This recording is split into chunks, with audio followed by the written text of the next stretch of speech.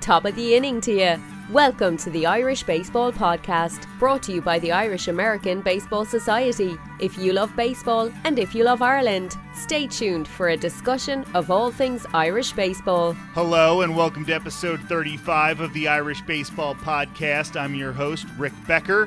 On the show today, Mike Cronin will be returning to talk about the Irish role in baseball and the traditional Irish sports of the GAA. Mike is the academic director for Boston College, Ireland, and he was on episode 31 of the Irish Baseball Podcast to talk about the surprisingly American roots of most of the St. Patrick's Day traditions many in the U.S. associate with the Emerald Isle. Right now, let's continue that conversation by talking about the Irish influence in the early days of baseball in the United States. I mean, my background, Rick, is large. I've kind of worked much more on kind of sports played within Ireland. I have an awareness of kind of the Irish diaspora relationship with sports in the US. And I do think, again, it's part of the story we just touched on in a way about that kind of notion of a huge population arriving in America. And I think there's, timing and history is everything. If you start thinking through when do the Irish start crashing into America in huge numbers, it's the second half of the 19th century. When is modern sport, as we understand it in terms of codified, organized, professionalizing, spectator sport, when's that emerging? It's the second half of the 19th century. So suddenly you have an opportunity with professional baseball, particularly because it's the first one. Football excludes the Irish because football early on is in the elite colleges, and the Irish are not in the elite colleges. So it's baseball as a professional game, as an urban game, which is familiar to the Irish very quickly after they arrive, definitely within one generation. It's a game they're playing, and it's a game you can earn a living from.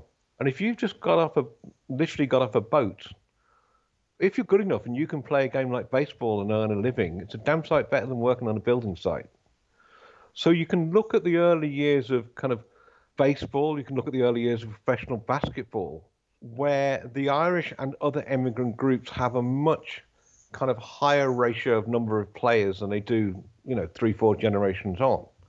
And again, you get into stereotypes. If you look at kind of the early kind of reporting of baseball games and those either Irish-born or Irish heritage players that are playing in the late 19th century, they're the ones who are sort of, the Irish, the outfielders are violent, they're brawling with the fans, they're almost standing on the outfield drinking.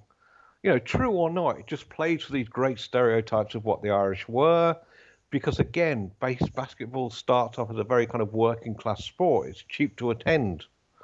Who's going to be in the crowd? Well, it's the Irish in part. So it's that I'd say really up until the First World War, that's the kind of key point where baseball has huge kind of Irish roots. It dissipates as baseball changes. It dissipates as the Irish themselves become more middle class. They move out to the suburbs.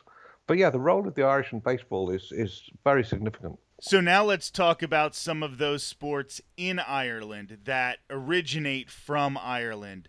Obviously, Gaelic football, hurling, and some of these sports.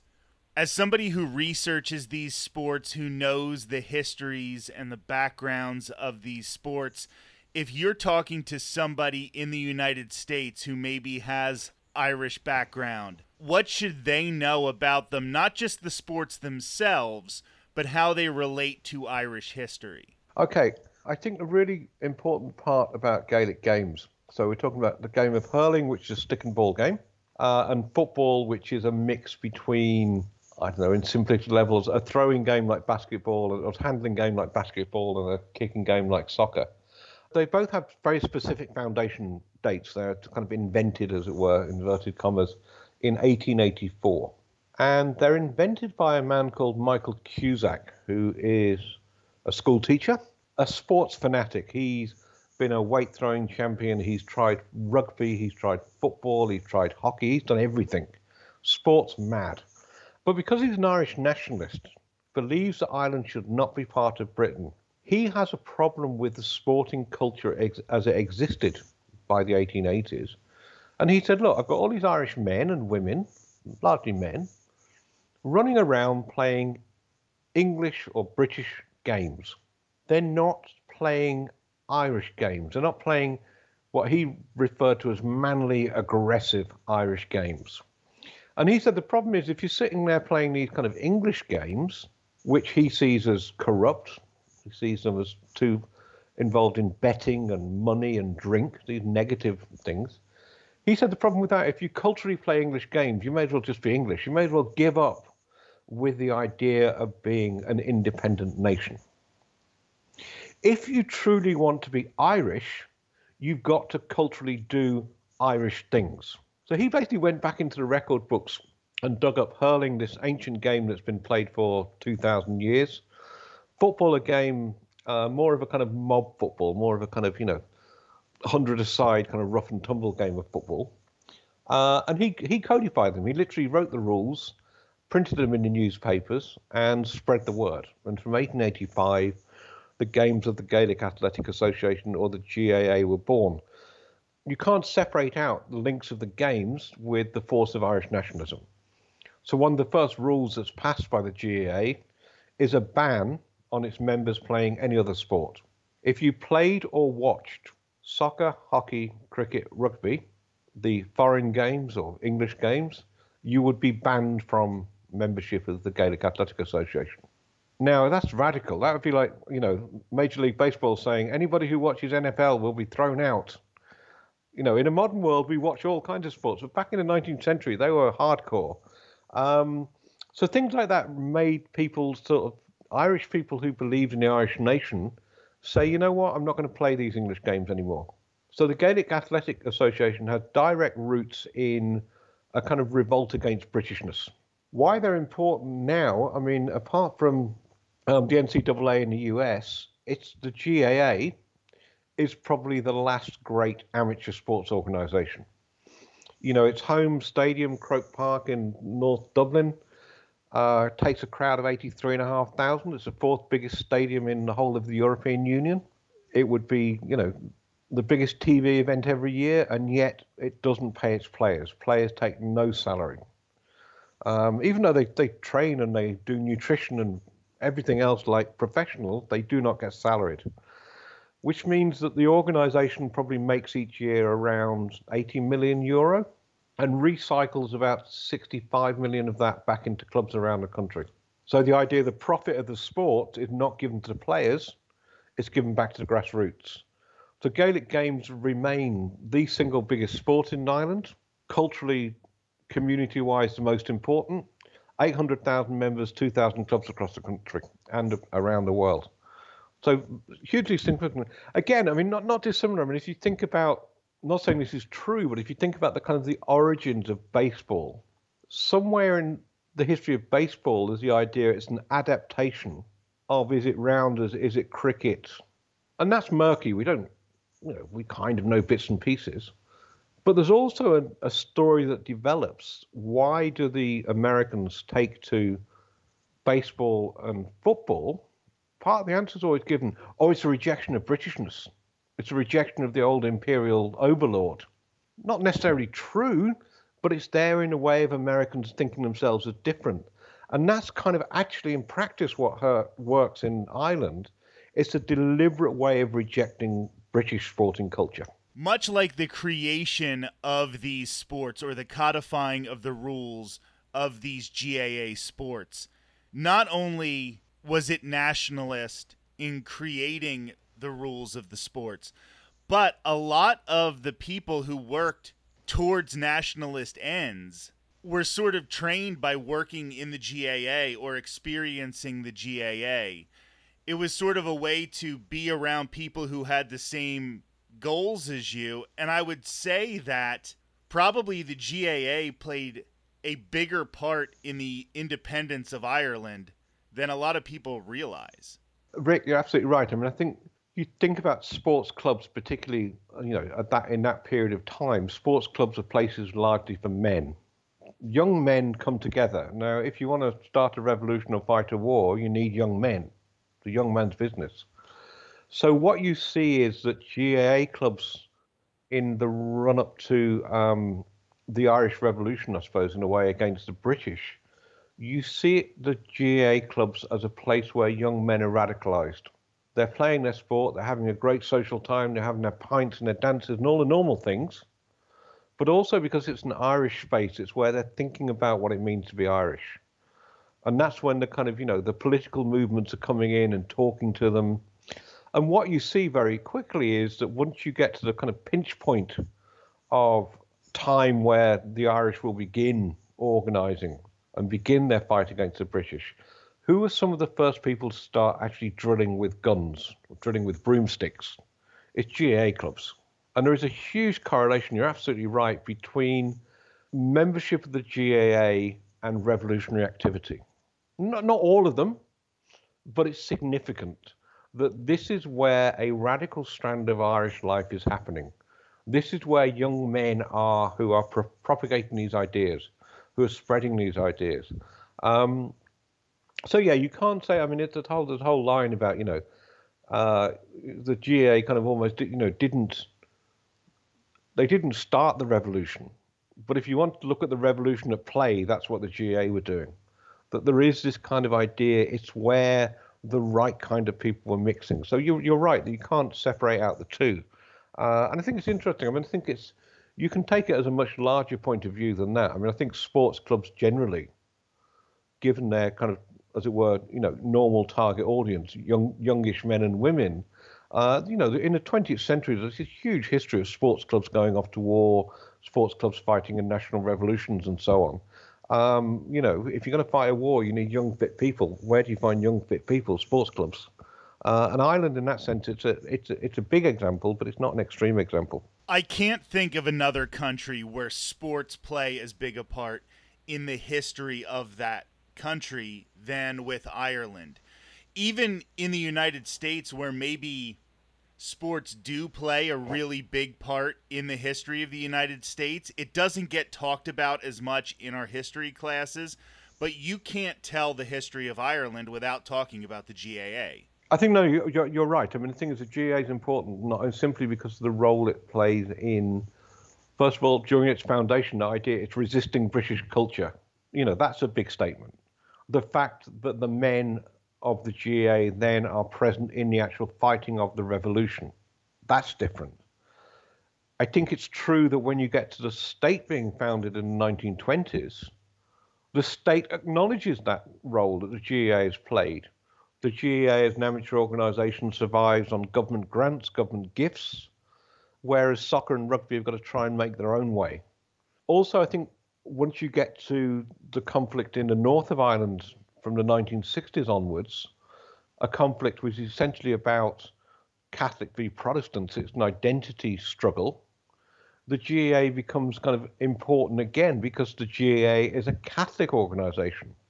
So again, if you're a young Catholic in the north, you're going off to the GAA club. You're carrying your hurl on your back to go off and play. That's symbolically that's signifying you as Catholic, both as a point of pride, but also signifying you to the enemy.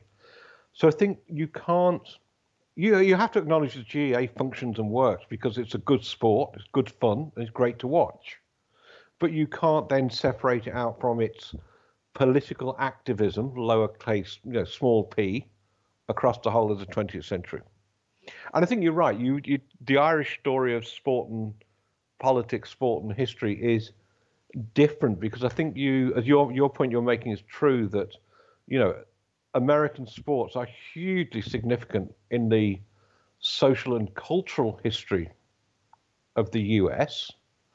But apart from a few moments, Jesse Owens in 1936, Carlos and Smith in 1968, Kaepernick into the 21st century, you look at American sport and politics around a few very specific examples, symbolizing very specific themes and moments.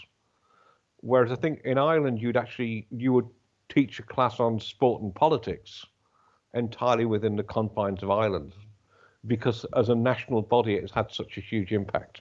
So you're right, there is a distinction to be made. And then when we were talking about St. Patrick's Day earlier and how it really did originate the way we know it today in the United States and then sort of head back over to Ireland to change the way it was celebrated in Ireland, GAA has had the opposite effect, where there is now the USGAA. So there are clubs throughout the United States who are trying to hold on to their culture and propagate their culture by taking part in these games that aren't American, that are very much back to the island of Ireland. And it's just another one of those connections between the two countries. Yeah, I mean, the GAA as an organisation has always been very active amongst its diaspora, particularly in the US. That you have, Gaelic grounds in New York, you'd have Canton just outside Boston, where you have these huge facilities for the playing of Gaelic games. You would have a network of clubs. It's ebbed and flowed given the kind of health and numbers of the Irish diaspora population living in the US. I think where it's significant now is that GAA clubs have worked very hard because the number of Irish people entering America has shrunk dramatically in the last 20, 30 years with the change of immigration policy. Therefore, you don't have the constant renewal of an Irish population. You have a multi-generational, I'm first generation, second generation, third generation, whatever it may be. I think where the GAA has been hugely successful across the US is that it's worked very hard to make sure that people of a second, third, fourth generation are still coming to the club, are still using the GAA setting or the cultural setting as a way of connecting with their Irishness. But they've also done a lot of work on also trying to attract just, local kids who live in the area, come and try something different. It's a fun sport.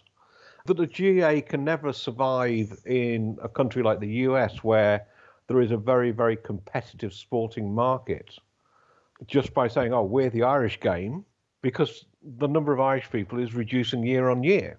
You've got to be doing something different, which is trying to attract other people in. It's fun, it's community-based, that, again, global recognition of Irishness. But, that'll be the test of time in a way, is will the GAA survive in its American setting? Because I'm actually a member of the club where I live, and I play hurling, and we don't really have a lot of success getting Gaelic football games together, but we at least practice it. But people in the U.S. seem to be way more interested in hurling, at least in the areas that aren't like Boston and New York, where they have a really, really big GAA contingent. But we'll play against teams, and I'm sure, like you said, so many people do have that Irish background.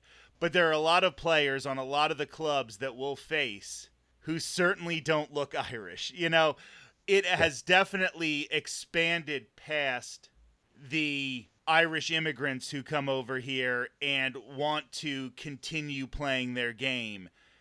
There are Irish Americans who get involved in it, and people who don't seemingly have an Irish background who are taking part in these games because maybe they played lacrosse and they see some similarities with hurling, or they've played some of these other games and it gives them a chance to keep competing in sports. Sometimes learning a new sport can really be a big challenge for somebody, and just that challenge and then being part of a social group, because like you said, it is a club. So you're not just showing up, playing, and then going home. You're going to the pub afterwards. You're actually interacting with a group of people. And I think that's one thing that these sports have that a lot of other sports don't have, and it could be an advantage to the USGAA. Yeah, and I think you're right. The idea of the club is really important. That a lot of it depends on where the club is. But I mean, in the same way that the GAA has been very good at attracting people with no Irish links, no Irish heritage, Irish dancing's done the same thing. And quite often it's the local GAA club or the GAA facilities is where the Irish dancing classes are going on. So therefore, what happens when a parent drops off the daughter or the son to the Irish dancing? Oh, there's all these middle-aged guys running around with sticks outside. What's that about? Oh, it's hurling. And as you say, I think the problem is if you grow up or your kind of sport you've excelled at school, high school through college, is a lacrosse, a football, a baseball, whatever it may be, you've got an expectation that you're going to keep playing at some kind of high level, even as you age. And does that exist? Does that exist in a league format? Is it just pickup games? And I think the attraction of something like hurling is that increasingly in the US, yes, okay, in the elite clubs of New York, etc., this is serious. But I think across much of the US, this is now, as the point you just made, it's a club, it's a few pints, it's a social group, it's a fun place to be. And actually, you know what? If I'm not a great player, it doesn't matter. I'm there for the enjoyment. And it's, there's these nice people. And I think it is the way the GAA's managed to kind of morph into more of a kind of social situation. And I think, again, it's the same kind of trick as we talked earlier with St. Patrick's Day. Yes, it's something that's avowedly Irish and different. Nobody else in the world plays hurling like the Irish. But actually, you know what? Come in and join us. Come in and play. We'll give you a stick and a helmet and tell you what this game's about, and we'll have a fight afterwards, and it'll be fun. And suddenly everybody's sucked up and part of that. So, yeah, I think it's just an appealing kind of Irishness that is open. So, Mike Cronin, we had a few hiccups when trying to organize this conversation, but I tell you what, I am very glad that we found the time to meet up and talk, because it was very, very interesting, and I really appreciate your insight. Thanks for joining us on the Irish Baseball Podcast. Thanks, Rick. That was Mike Cronin, Academic Director for Boston College, Ireland. To hear more from Mike, check out episode 31 of the Irish Baseball Podcast. He's very knowledgeable on the subject of St. Patrick's Day, as it is celebrated in different parts of the world. As for future episodes of the Irish Baseball Podcast, episodes 36 and 37 will feature my conversation with former Notre Dame baseball superstar and former Oakland Athletics prospect Steve Stanley. This year marks the 20th anniversary of the Fighting Irish team led by Stanley, who made it to the College World Series in Omaha, Nebraska. It's also the 20th anniversary of the 2002 Oakland A's season that has been memorialized in the book Moneyball. In the book, author Michael Lewis discusses why the organization decided to select Stanley much earlier than his projections. Until then, thank you for listening to the Irish Baseball Podcast. Thanks for listening to the Irish Baseball Podcast. The Irish Baseball Podcast is a production of the Irish American Baseball Society. Visit us online at irishbaseball.org and connect with us on social media. And remember, there's no place like home.